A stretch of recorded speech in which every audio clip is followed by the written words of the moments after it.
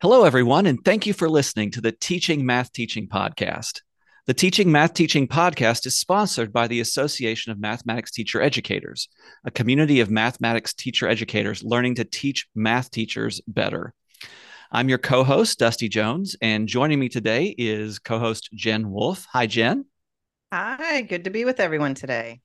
Thanks, Jen. And also co host Joel Amadon. Hey, Joel. Hey, Dusty.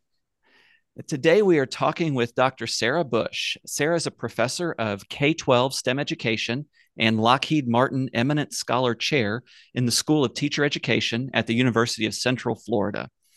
She has held a number of leadership roles at her institution and within national mathematics education community, including serving as a member of the board of directors for the National Council of Teachers of Mathematics from 2019 to 2022. We're excited to talk with Sarah today for a number of reasons, including her writing for the NCTM Catalyzing Change series, and also what her doctoral students are up to in a Noyce grant titled Empowering STEM Teachers with Earned Doctorates. Hi, Sarah. How are you? Hey, Dusty. Thank you all so much for having me today. I'm so excited to talk with you and Jen and Joel. Great. We are still thrilled to have you. Can you take a minute to introduce yourself a little bit beyond what I've already shared? What did we miss? I feel like you shared a lot. I think, currently, I'm at the University of Central Florida, and I'm actually kind of in a new role, partially in a new role. I am directing the Lockheed Martin UCF Mathematics and Science Academy at UCF, which is so exciting. And basically, what the academy does is through an endowment, it provides tuition for experienced teachers to earn their master's in K Math and Science Ed through our master's program. And then also we have a transition to mathematics and science teaching career changers program that focuses on those becoming middle and high school math and science teachers. So, and all this work is, very heavily focused on Title I schools. So, I'm kind of excited because I'm in this new role this year, and that's been different and challenging in good ways, and excited, and I'm grateful for that opportunity. And then otherwise at UCF, I'm currently still coordinating our math ed PhD program, our math ed track of our PhD,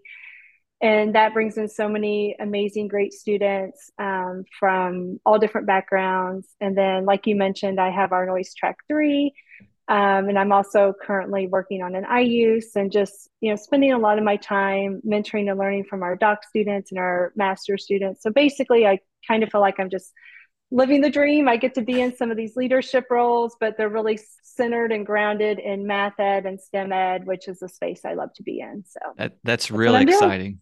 That's really Yep. exciting.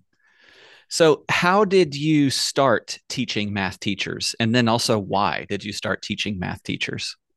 Yeah, that's a great question. So, probably some of the typical things, but I've been listening to a lot of the podcasts. And so I've learned that there's so many different paths that people take. So I'm going to say there's probably not a typical path, but my path was I loved learning. I loved math. I loved teaching. I was a middle school math teacher in a public middle school.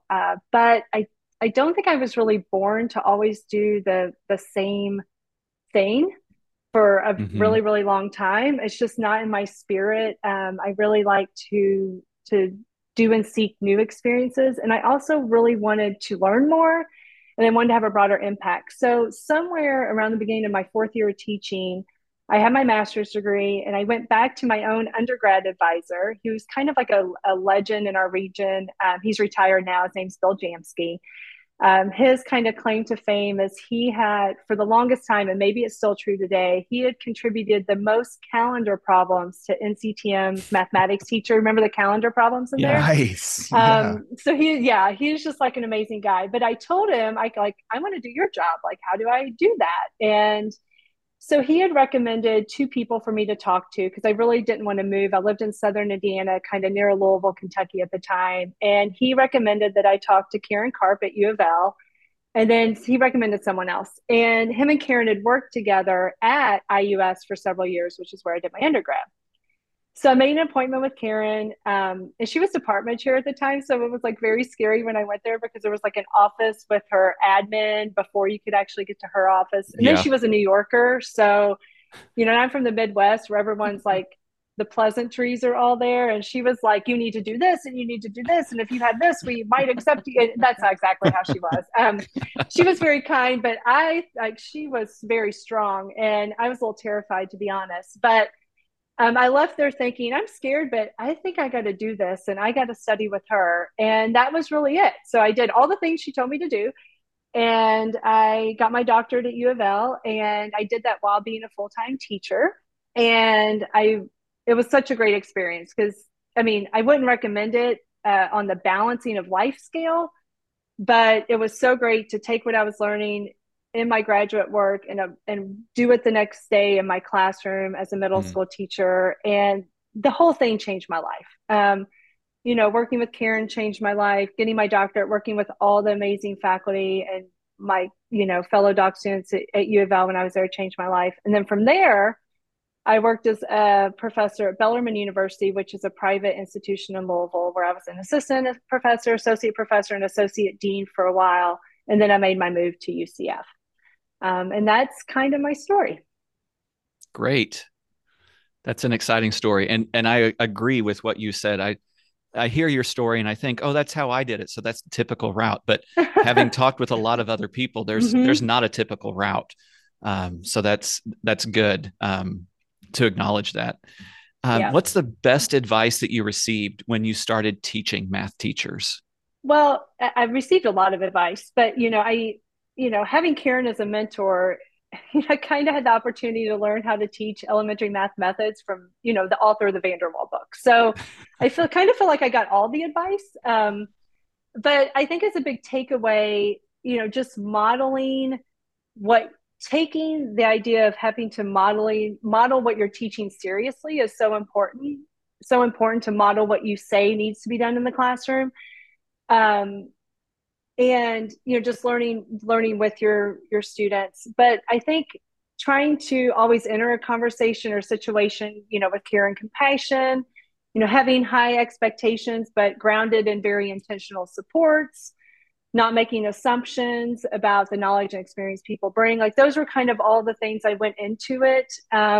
Going straight from really the middle school classroom to a faculty position was kind of my route. But I was able to do that. I had good mentorship, and I was able kind of to leverage those experiences. But really, outside of actually teaching math teachers, more just navigating the land and the landscape of higher ed. I mean, I was also given lots of good advice. You have to navigate carefully.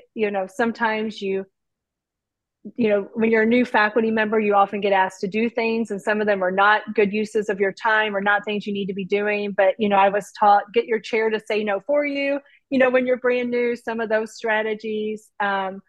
We joke, following the rules of kindergarten, not to get dragged into drama and things like that. And then the other thing I was told that I think was very valuable to me was make your CV for the job you may want someday, not necessarily the job you currently have. And I remember being told that before I even had my first job. And Bellarmine was an amazing place to work. But really make your CV for the job you might want, so you just have any option that you kind of want. And I've really kind of stuck by that my whole career, and I'm still sticking by that. And so those were some of the pieces of advice I was given. I had plenty of advice. That's exciting. Yeah. There's so many of those we could unpack. I was scribbling furiously there. Getting your chair to say no for you. I guess that's partly dependent on your chair, but yeah, there's a lot of different things that a new faculty. Well, that is so true. I did have a good chair. The other one I was told was, so like when you're a new faculty member, if someone comes up to you and tells you like how great you did on something, or they thank you for something, you can jokingly, but sort of seriously say, don't tell me, tell my boss. That's like kind of another one I was told at one point, and that was a little harder to put into practice, but, I'm so grateful because I was given so much advice, because navigating, teaching is one thing, because we can apply what we did as a K-12 teacher often if we were in one of those pathways to our higher ed teaching, but navigating all the other things in higher ed, it's kind of a different beast. And so I was fortunate to be given really good advice. It's really solid advice. Like I'm just sitting with the CV one right now and just thinking about how there's like possibilities of like dreaming of where you want to go and setting that pathway. And it just made me think about recently Joel had a podcast session with Dorothy White and thinking about full professor and going that track. So just thinking about what are those kind of like, maybe not little things, but it's making me think about like just like little shifts I can make in my thinking towards like goal making. And, you know, later maybe we'll talk a little bit about, Sarah, you've had so many leadership positions. So just also thinking about like, what are the different advice you have and like moving towards that. I could see you dreaming about like, this is where I want to go. And you've been able to kind of carve that path out while also thinking about how can you uplift others as you're going on that path. So I really appreciate you sharing that advice out with our audience. Thanks, Jen. I'm just so glad to spend an hour with you. I know, it's so much fun. I was just thinking back to how like, the first time actually Dusty and I met because of a leadership role you took in the NCTM program committee. So it's kind of nice to be back in community with you all. Yeah. I remember so much about that. It was such a fun couple of years working with both of you on that. It was just like the best memories. It was so much fun. Yeah, I enjoy that a lot too. Sarah, what's a word or a phrase or a quote or something that is good for audio format that helps you center the work that you do in teaching math teachers? You know, I thought about this a lot because I know you kind of were kind enough to give me some lead time on thinking about these things. But, you know, mainly my current work for the past few years have been focused on our doctoral master's programs. And so I work quite a bit with future researchers, math teacher leaders, instructional coaches, district leaders, admin. And so one quote that I love to use, I probably overquoted it, is in NCTM's Principles to Actions. It's on page 61. I've used it so much I've memorized it. But the quote is, the question is not whether all students can succeed in mathematics, but whether the adults organizing mathematical learning opportunities can alter traditional beliefs and practices to promote success for all. And I love that quote so much. Because I think so often we get so deeply intertwined in our day-to-day work and how things have always been that it's easy to get trapped into set ways of thinking. And so I just absolutely love that quote. Mm-hmm. I love that one too. And you have the page memorized. So and now I'm thinking, oh, can we put that on a sticker and put it on my water bottle? And then like anytime I feel like I'm veering off the path, right? Like, can I go back to that quote and think about like, what's my purpose? Mm-hmm. Like as a math teacher educator, as an educator, what is my purpose? Yes. Yeah. Love it. I was having a conversation with some colleagues from a different department last week, but they were asking about, you know, my students in particular subject, they just don't understand the math. What's happening at the grade school level? What's happening at the high school level? That's a great quote. It's not whether the students can succeed, but those other things that we are trying to impact for positive for the students. Whether it puts the mirror back on us, right? It puts that, you know, like, hey, what am I doing? How am I creating an environment that my students can be successful in? And yeah, I like when I was first challenged on that, when you're a new teacher or even a new teacher of teachers, and it's like, well, what are you doing? Like, and it's like, oh, wait a second, you know, this isn't on them. This is my job as a teacher to create an environment for them to be successful. Yeah. Yep. Awesome. Yep. Love that. And I love that you're using APA citations for this podcast episode, that we got the page number for the direct quote. Right. I mean, I will admit, like I did read the quote just now. I did not have the actual quote memorized word for word. I just want to say that on the record. I did read the quote. I did. Yeah. That's a way to ensure that you quoted it correctly. So that's good. Exactly. So Sarah, you talked a lot about lots of different pieces of advice that you've received. What, maybe in addition to those things, what advice would you give to someone starting out as a math teacher educator?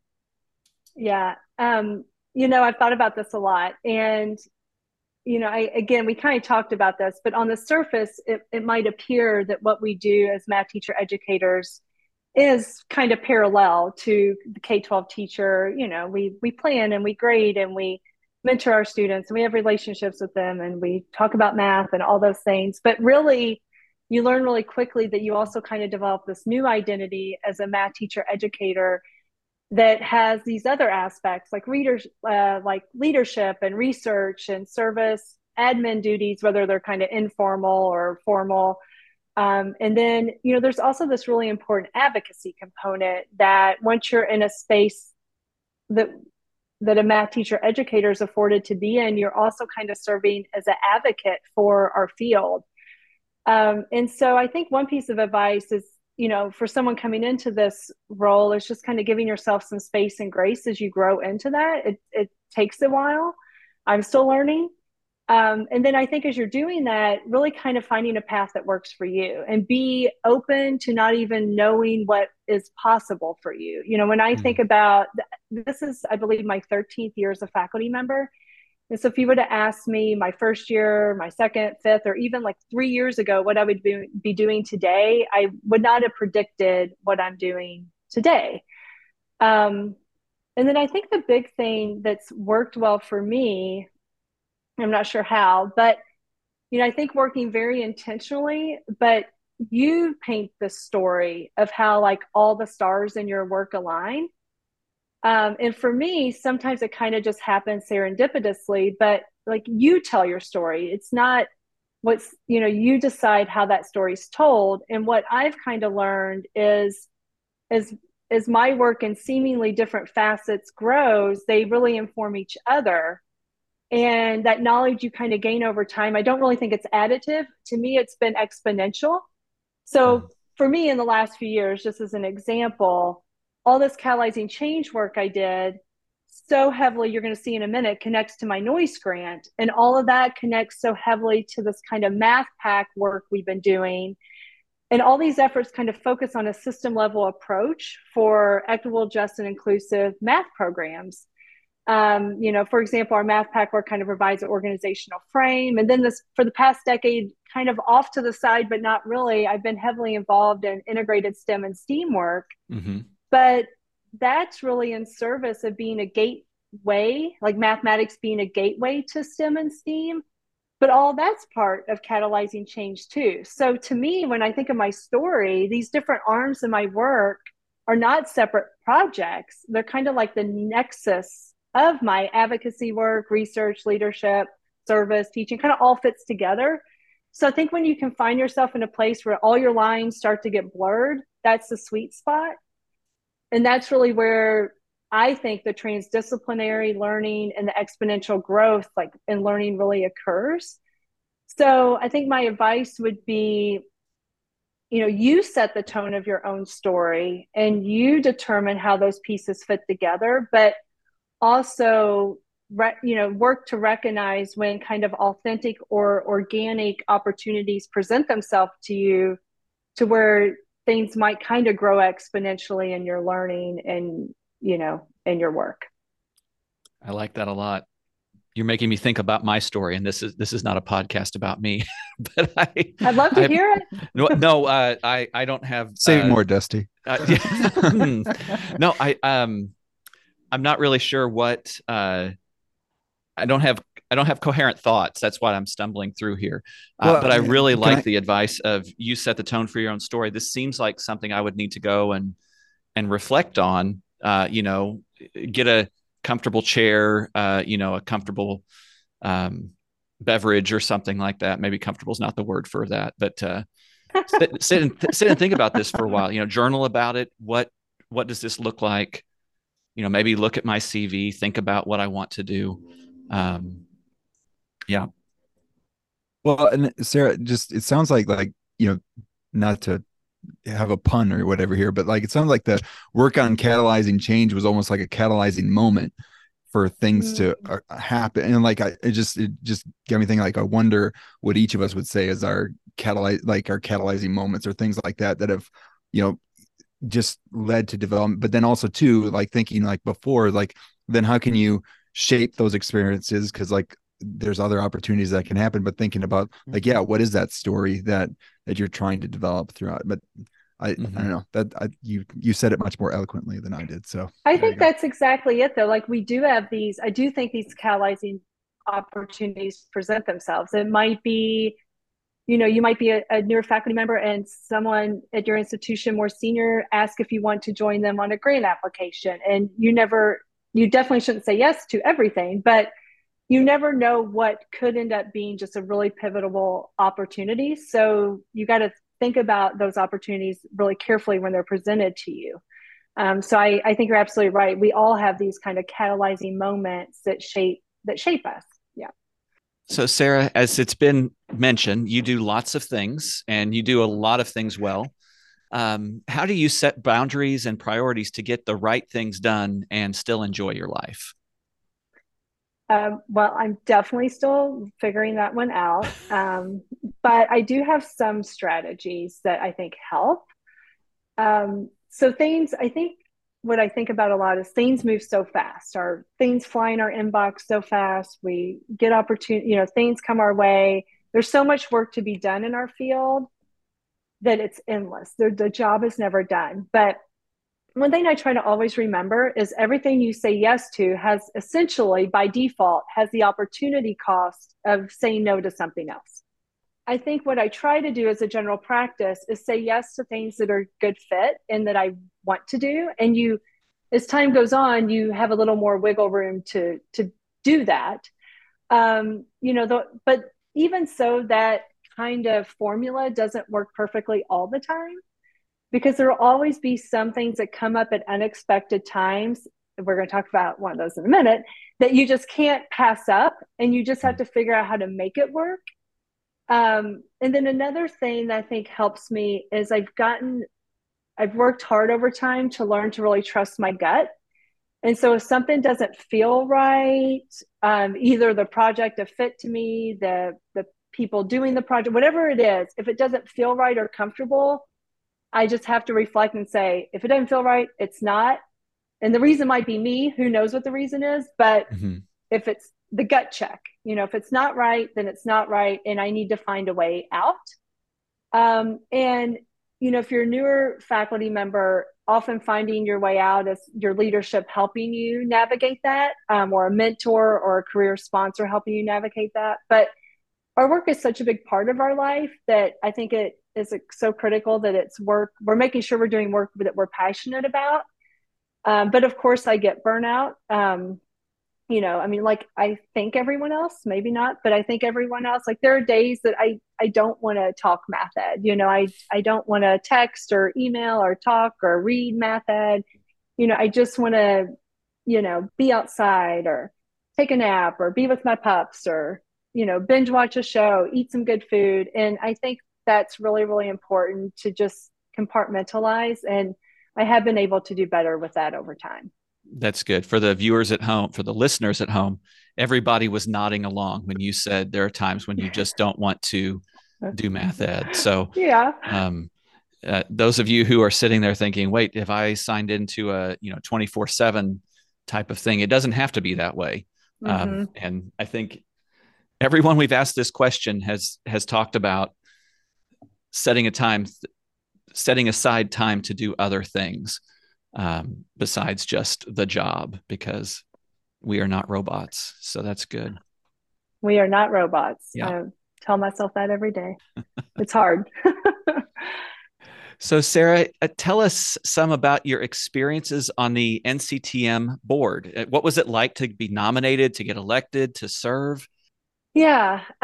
So this was all before the pandemic. So my memory's a little fuzzy. But does other people have that problem, or is that just me? I feel like I had a different life, and then there was 2020, and then now we're in that second part. I feel like we're always adding like 2 or 3 years to how long ago something was, because we, like the way the time kind of went through that. Yeah. Yeah.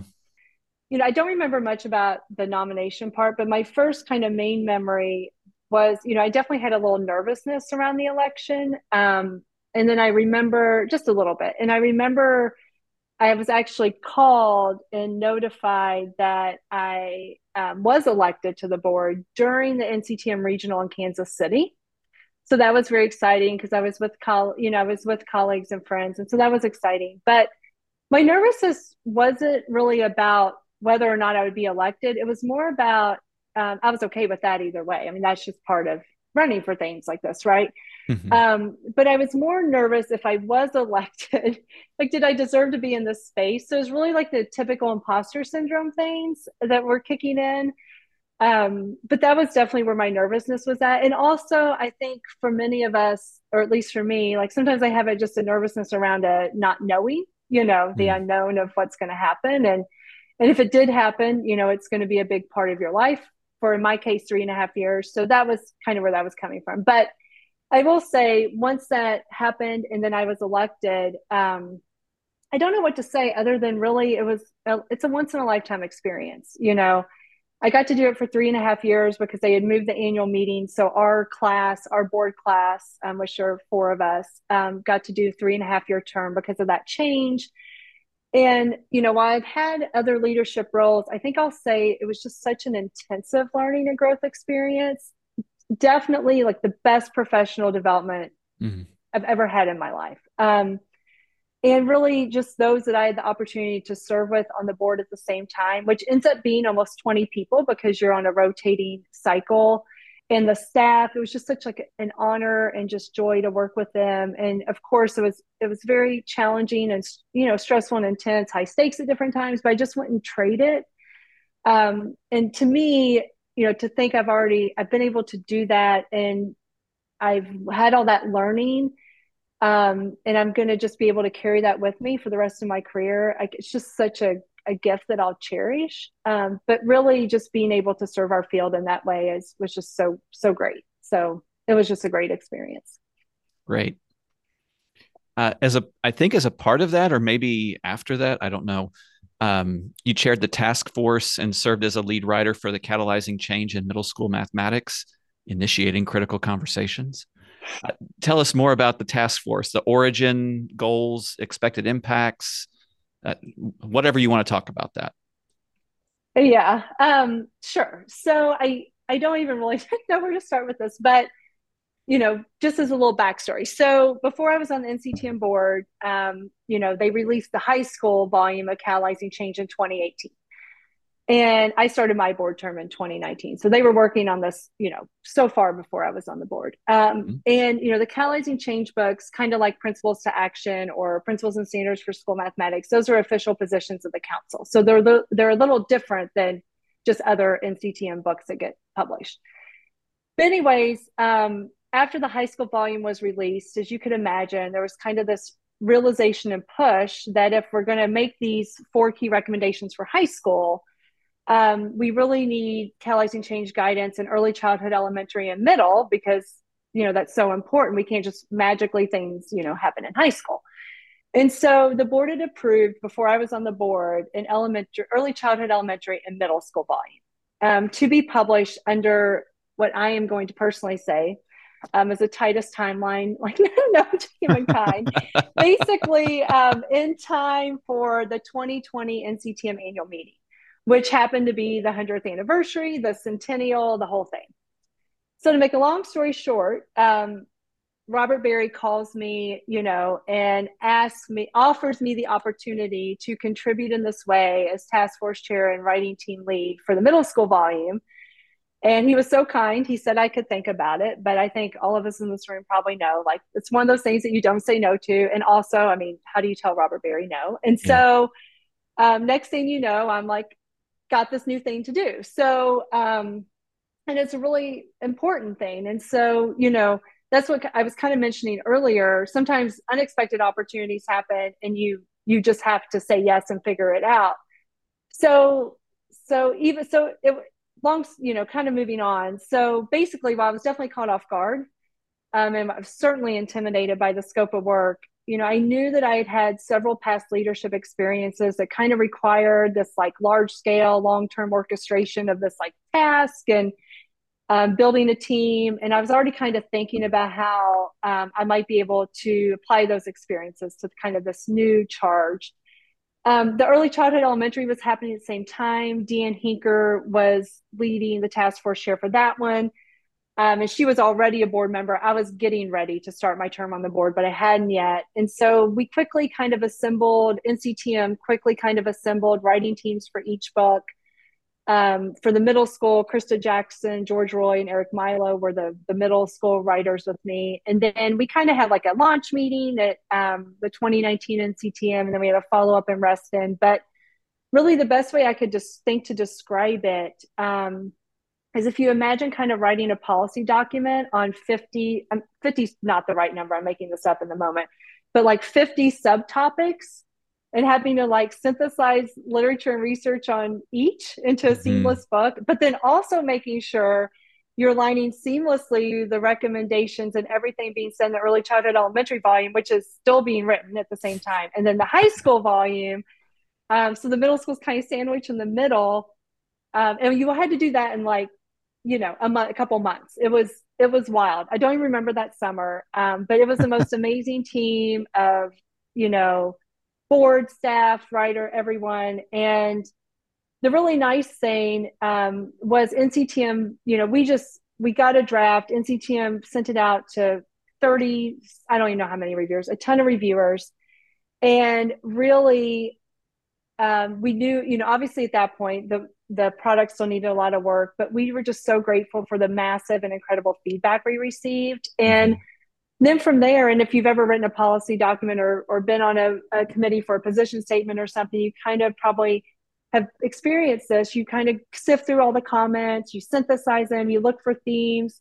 I mean, I'm like making phone calls, getting advice from like the expert on this subtopic and that subtopic, and we're working through it all. And I mean, really, I think all of us that were part of the writing team will just be forever like grateful for everyone that kind of helped us get this paragraph just right or this or that. And because it's really complicated. And, it was just such an amazing experience, and it kind of all culminated after these reviews and revision. And then we kind of had a writing retreat to kind of tie it all up. And it's so funny because Deanne and I actually saw each other last week at NCTM, and we were reminiscing about this like writing retreat at the end, which consisted of us and Robert and Trina and Dave Barnes. And we were talking about everything we learned from that writing retreat and that we're still using with us today.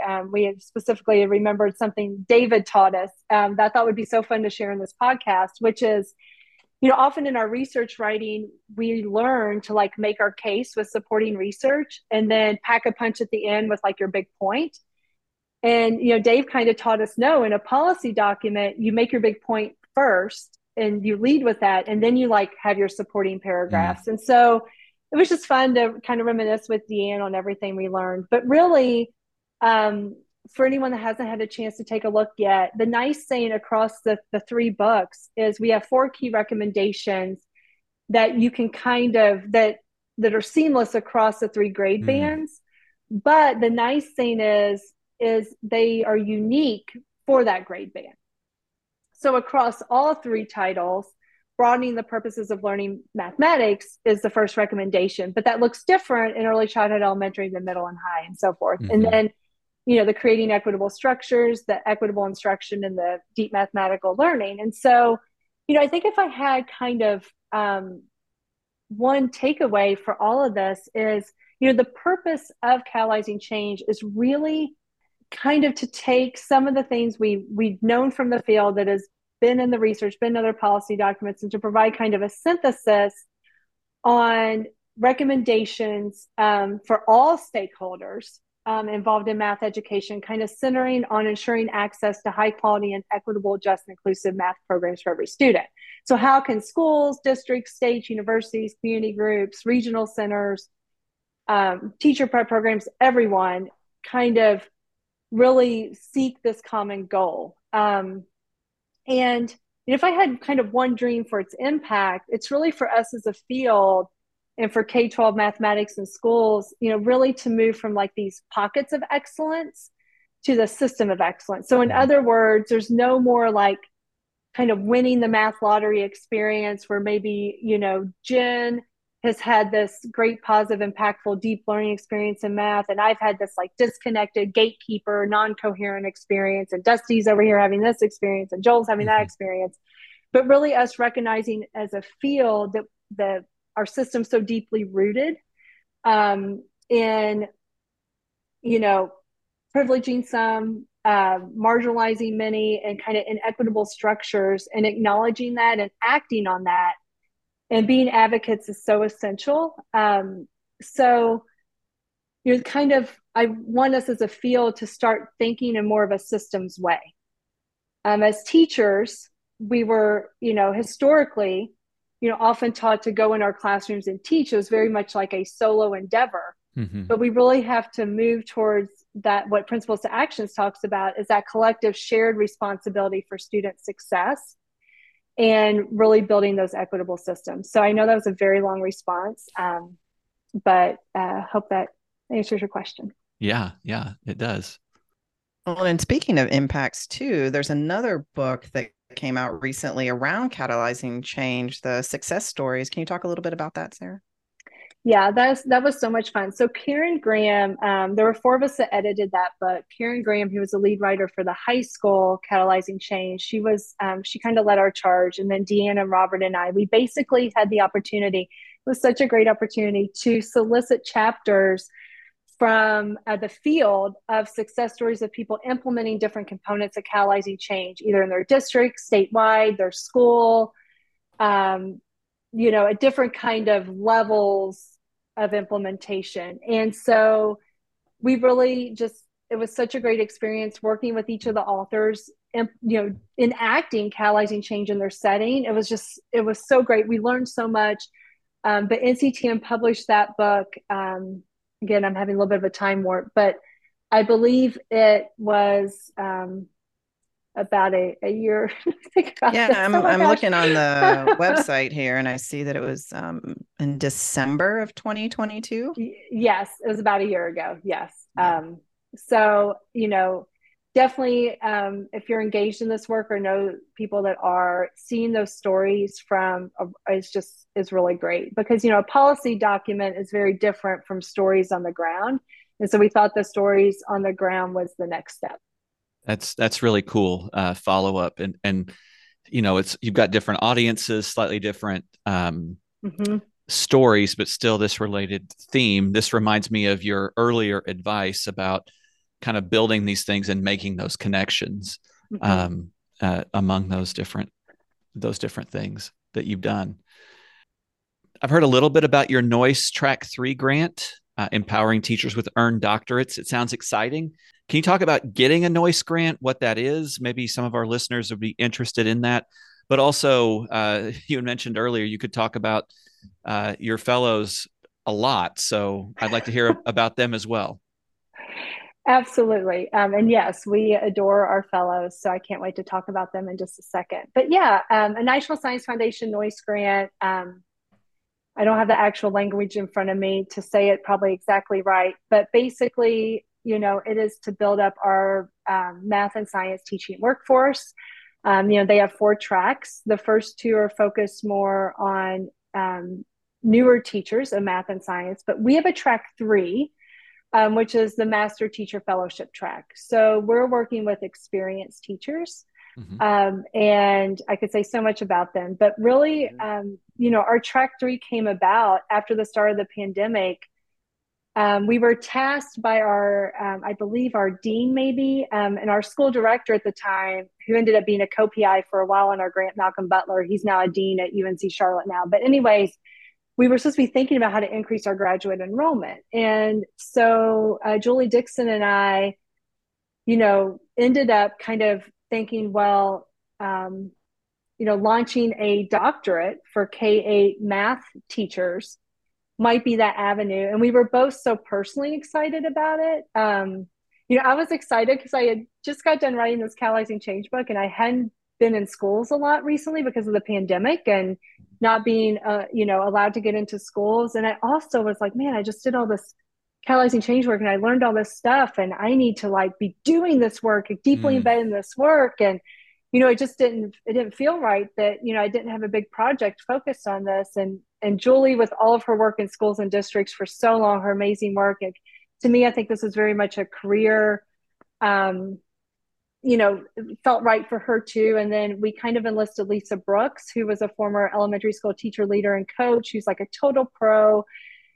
She's a lecturer at UCF. And then Brian Moore in our math department, who's just an amazing mathematician and human. So we proposed a noise track 3. And it was different because we focused on our math teacher leaders earning doctorates. And we actually searched the NOISE database prior to submitting to see how many other math ed focused projects there were that resulted in a doctorate.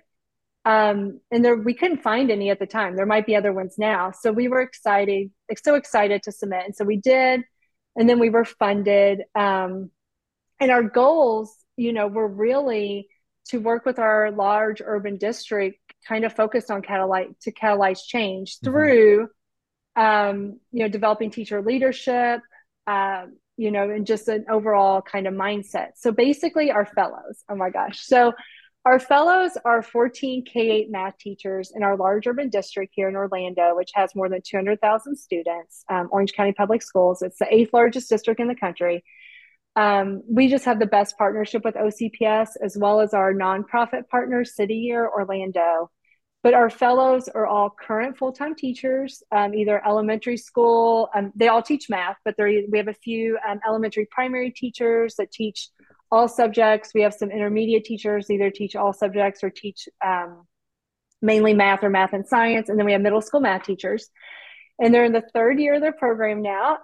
So we're in the 3rd year of our NOISE project. So we are now got 14 dissertations going.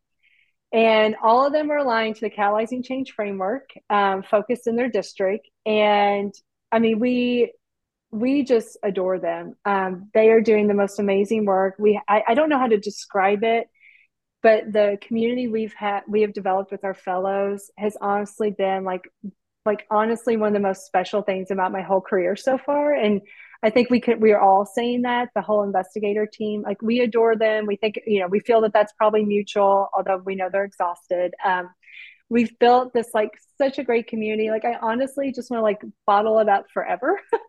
But I will say the impact they're having as teacher leaders in their school and district, they are just these powerful advocates for students, for all students, for their colleagues, and, just about doing what is right.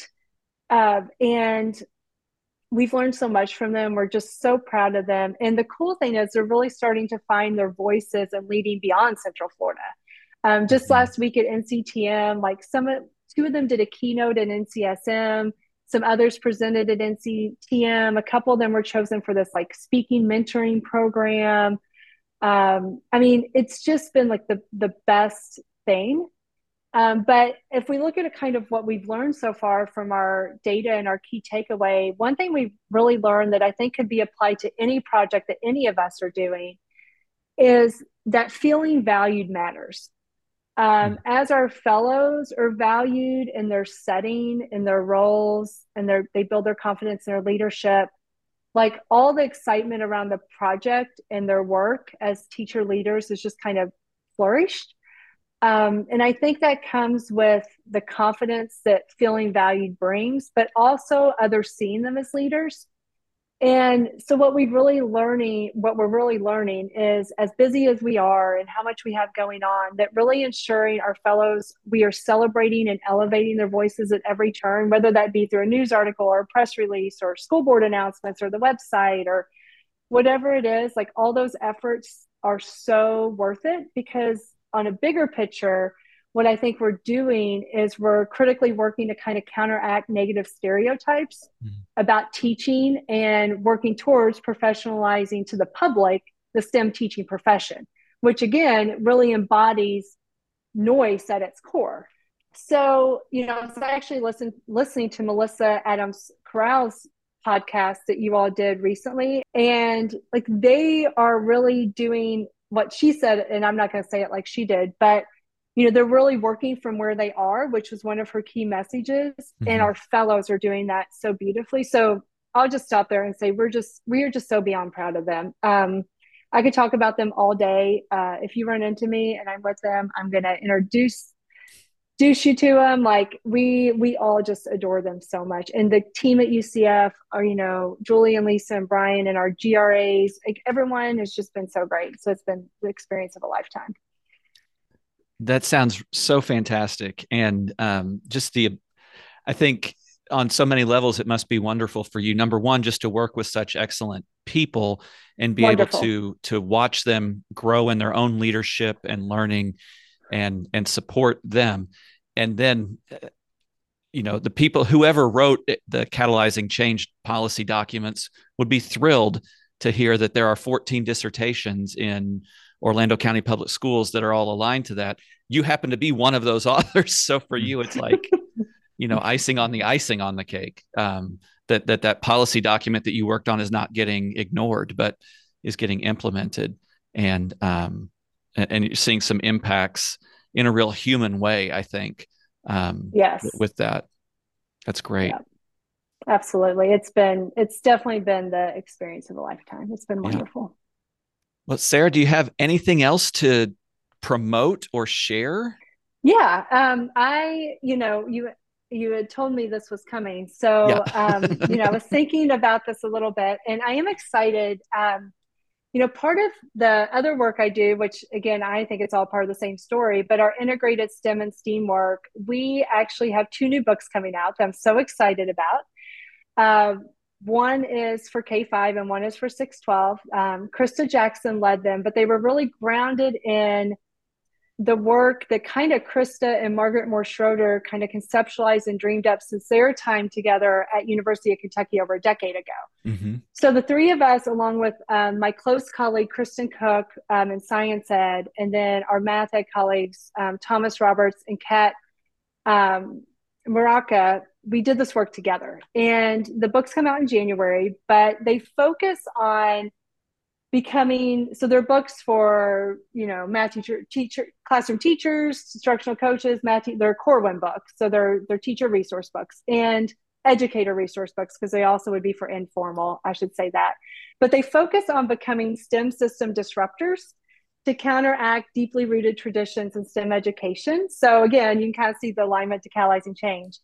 But they're grounded in something we've developed called the 4 integrated STEM practices, or as the book title states, like the 4 equitable practices for inspiring meaningful learning. But basically, these 4 practices synthesize the 8 standards for mathematical practice, the 8 science and engineering practices, and the 8 technology and engineering practices into 4 integrated kind of practices you can implement in integrated STEM learning experiences. Mm-hmm. But anyways, I'm so excited about it. I hope you'll check it out. And then I also invite the AMT community to kind of join us collectively in really advocating for mathematics to really be at the forefront of all the STEM conversations. I think that is so important. And I challenge us collectively to really advocate and be involved and use our voice in that way. Because to me, mathematics is really the gateway to STEM, which the Charting a Course policy document speaks to that from 2018, but we need to own that. And so I invite our community to help in that effort. And I know many people already are. So thank you. That's great. That's exciting. Okay. Well, thanks so much, Sarah, for spending time with us. Maybe this was one of those things you couldn't say no to when it came across your invite. It's just an hour. Not to you three. Yeah. And thanks to you all listening for tuning into the Teaching Math Teaching podcast. If you'd like to hear more, please subscribe to the podcast. We hope you're able to take action on something you just heard and interact with other math teacher educators. Also, did you know that AMT has another podcast? It's called the Mathematics Teacher Educator Podcast, and it accompanies the latest edition of the Mathematics Teacher Educator Journal.